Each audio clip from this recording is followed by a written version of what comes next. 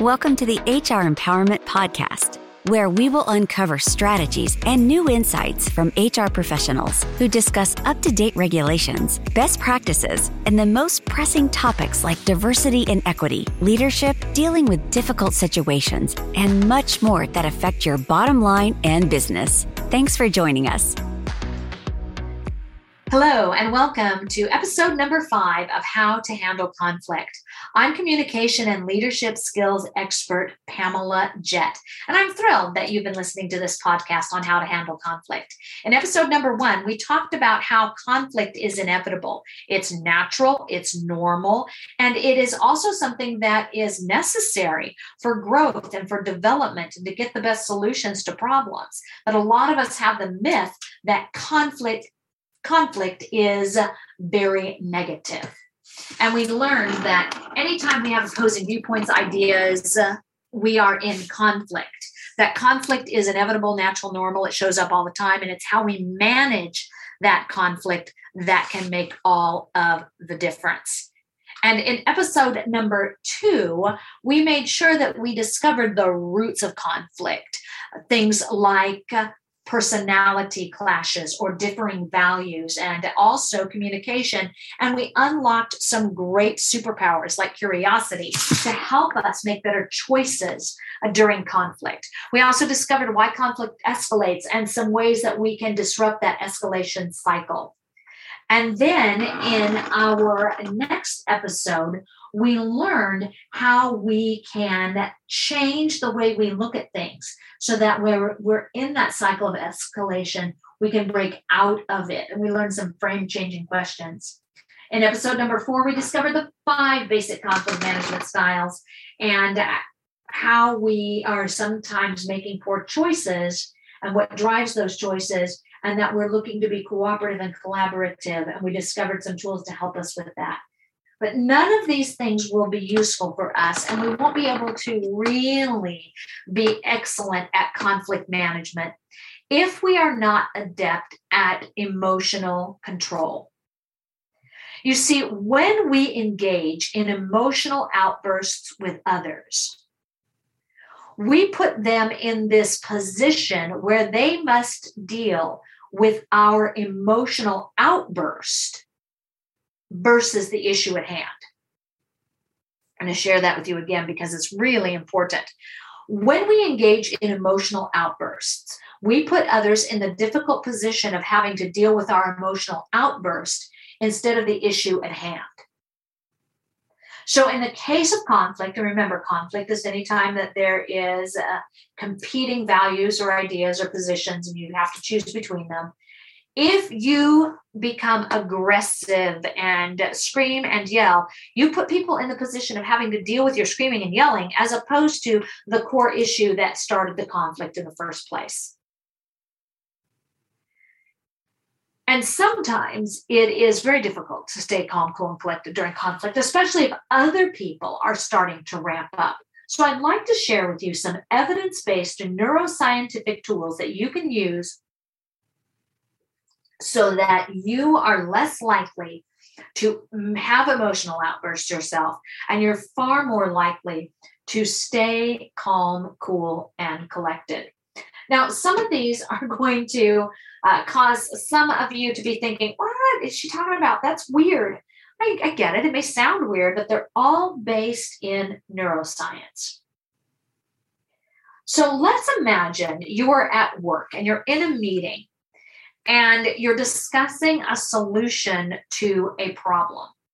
And the situation is starting to escalate. And remember, the escalation happens when one person behaves in a way that someone else perceives as a threat. So then they behave in a defensive fashion, which often feels threatening to the person who started it. And the cycle continues in an upward escalation. So let's imagine you're in a meeting and you're discussing solutions to a problem, and people are starting to entrench into their own positions, and tempers are starting to rise. And you are also starting to participate in that. And you do not want to be the kind of person who escalates conflict, because you know that out of control emotions can make even smart people stupid. I'm going to share that with you again because it's so powerful. Out of control emotions can make even smart people stupid.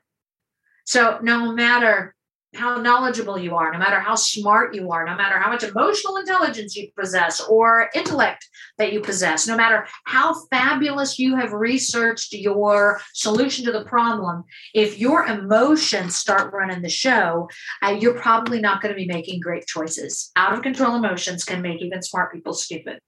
So here's an important thing to know, by the way. There are some people that you might be in conflict with who know that out of control emotions can make even smart people stupid. And part of their strategy is to try to push your buttons, to try and get you to be in reactionary mode as opposed to responsive mode. So I want to deny people the satisfaction of seeing me sweat. I want to deny the satisfaction of people the satisfaction of seeing me get all worked up about something. I want to stay calm, cool, and collected. And one of the very first things that I want to remember to do during conflict is, and it's going to sound really dumb because, or I should say no duh, kind of like, ooh, really? However, it's vitally important. And that is, I want to remember to breathe. In with the good air, out with the bad. Breathe. This does several things. First of all, it creates some space.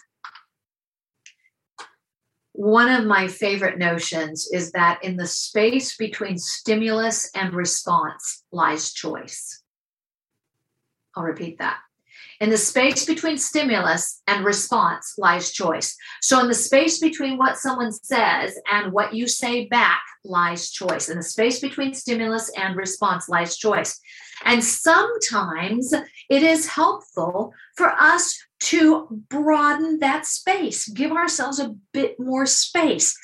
And breathing often slows the pace of the conversation. It gives us a bit of space so that we can make a better choice. In the space between stimulus and response lies choice.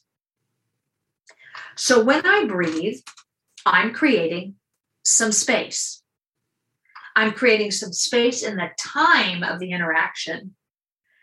I slow down the pace of the interaction, and I give myself a bit more time to make a better choice, to think before I speak. I also know that when I breathe, I'm doing something really important. I'm getting oxygen to my brain, which may sound really foolish. However, I would like you to imagine that somebody now in this meeting where you're discussing some potential solution to a problem, somebody looks right at you and starts to use some real intense language. Maybe they're even yelling at you right in your face.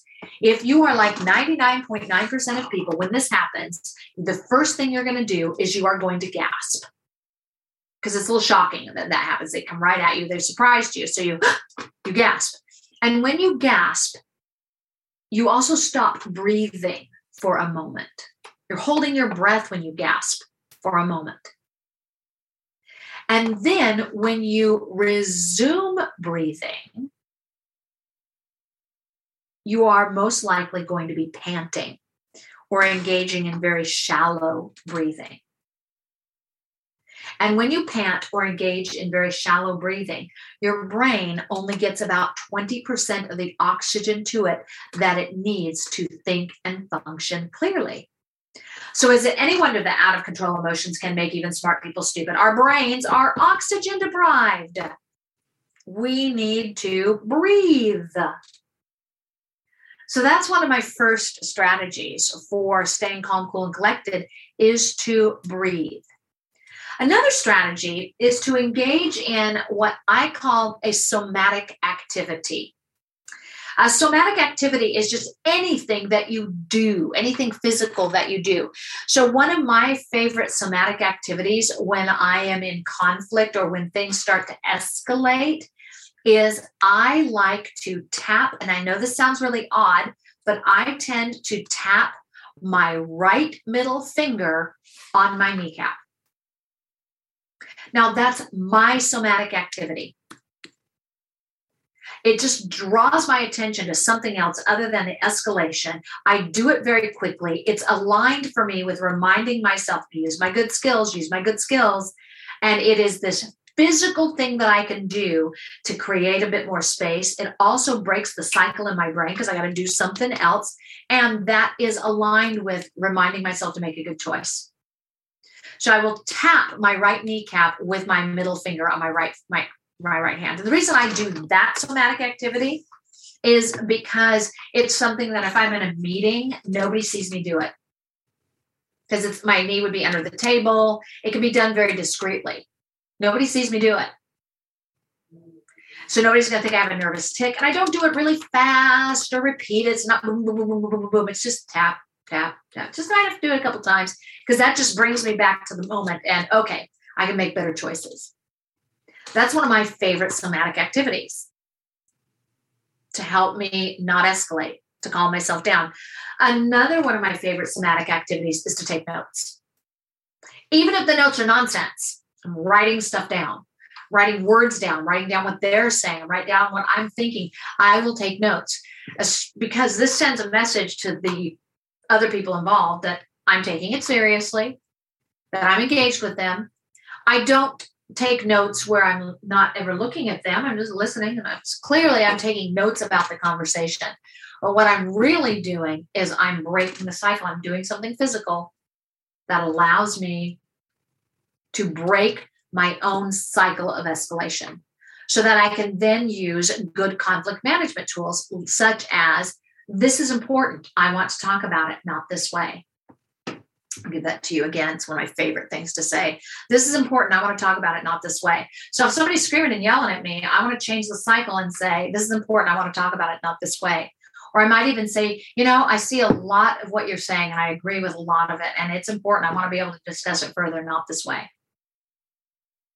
So you're right. You're right about a lot of things here. And I'd like to be able to discuss it, not this way. Simple strategy that can shift the tone of escalation, but I'm not going to use that if I'm not doing something to stop myself from escalating. Another thing that I do, and it's again something I do in my head, is I want to shift my focus. Because when I am in, especially if I'm in fight or flight mode, the amygdala is in charge. I'm in my primitive brain. That's my emotional processing center. And I'm afraid. Because remember, conflict is almost always, when it's handled inappropriately, when it's handled from the fight or flight space, it's fear-based. So I'm there in my emotional processing center, and my amygdala is running the show, and I'm having a hard time thinking clearly. Because when we look at fMRIs, which are those functional brain imaging things, and we see what part of our brain is lit up and what part of our brain has activity, when the amygdala is all lit up, the prefrontal cortex is often really quiet. Prefrontal cortex is where logic and reasoning are housed. So I want to do everything I can to light up my prefrontal cortex, to stop the amygdala from firing up and to start the prefrontal cortex firing. So I might do math in my head, or if I'm taking notes, I might do math. For me, it's got to be multiple digit addition. I don't just count to 10 or do single digit addition. I have to do the kind of math that actually requires me to think. So I like to do math in my head because it gets me out of my prefrontal, or out of my amygdala, out of my primitive brain. When we say people are out of control emotionally, or their emotions are running the show, I get out of my primitive brain and into my prefrontal cortex, which makes it easier for me to access my good conflict management tools. And we've already learned several good conflict management tools during this podcast. We've talked about how you can look for common ground. Hey, when I hear you saying this, I believe that we also have this in common. Or to ask probing questions to unlock curiosity, that superpower. Hey, tell me more about this. And then when they tell you more, you can say, so we both agree on A, B, and C. We have some areas where we disagree. Let's talk about how we can broaden those areas of agreement, or what's really driving this discussion. So you can use curiosity and unleash that superpower, but you're probably not going to do that if you're emotionally out of control. We've also learned to be able to say, I see it differently, instead of I disagree, which puts people in that escalation cycle. We've also discovered how important it is to be able to say, this is important, I want to talk about it, not this way, but we're not going to use that if we're emotionally out of control. Because out of control emotions can make even smart people stupid. Choose whatever makes sense to you, whatever tool would make sense to you, and practice it. Practice it in your home life. When you think you're going to say something you regret, take a deep breath. Just give yourself a little bit of choice so you are less likely to say that thing that you will regret, that thing that might be hurtful or aggressive. Or maybe it's not that you're going to say something you regret. Maybe you're not going to say anything. You just need to take a breath and gather some courage and be assertive and use more of your assertive communication tools, which will lead to cooperation and collaboration, or compromise and collaboration. We've been discussing during this 5-episode series about how to handle conflict. And we've learned that conflict is natural, it's normal. And it's not only natural and normal, it's necessary. It's necessary for growth and progress, both personally and professionally. Organizations need it and individuals need it. Conflict isn't bad. It's how we choose to manage it that can make all of the difference. And we've learned that there are some management styles that are productive and some that are counterproductive. We've discovered the roots of conflict and how we can prevent that escalation cycle from happening. And we've discovered some ways to interrupt that cycle. We've learned some great strategies to keep ourselves focused and in collaboration and cooperation instead of that passive approach or the avoidance approach or the aggressive approach. And of course, we've learned how to stay calm, cool, and collected. I'm communication and leadership skills expert Pamela Jett. If you'd like to find out more about relentlessly positive conflict management skills or leadership or communication skills, feel free to visit my website, PamelaJett.com, PamelaJett.com. And this has been episode number 5 of How to Handle Conflict. Thank you for joining the HR Empowerment Podcast, brought to you by Aurora Training Advantage. We hope you've gained new insight and strategies to navigate the HR profession. We look forward to you joining us again on the HR Empowerment Podcast.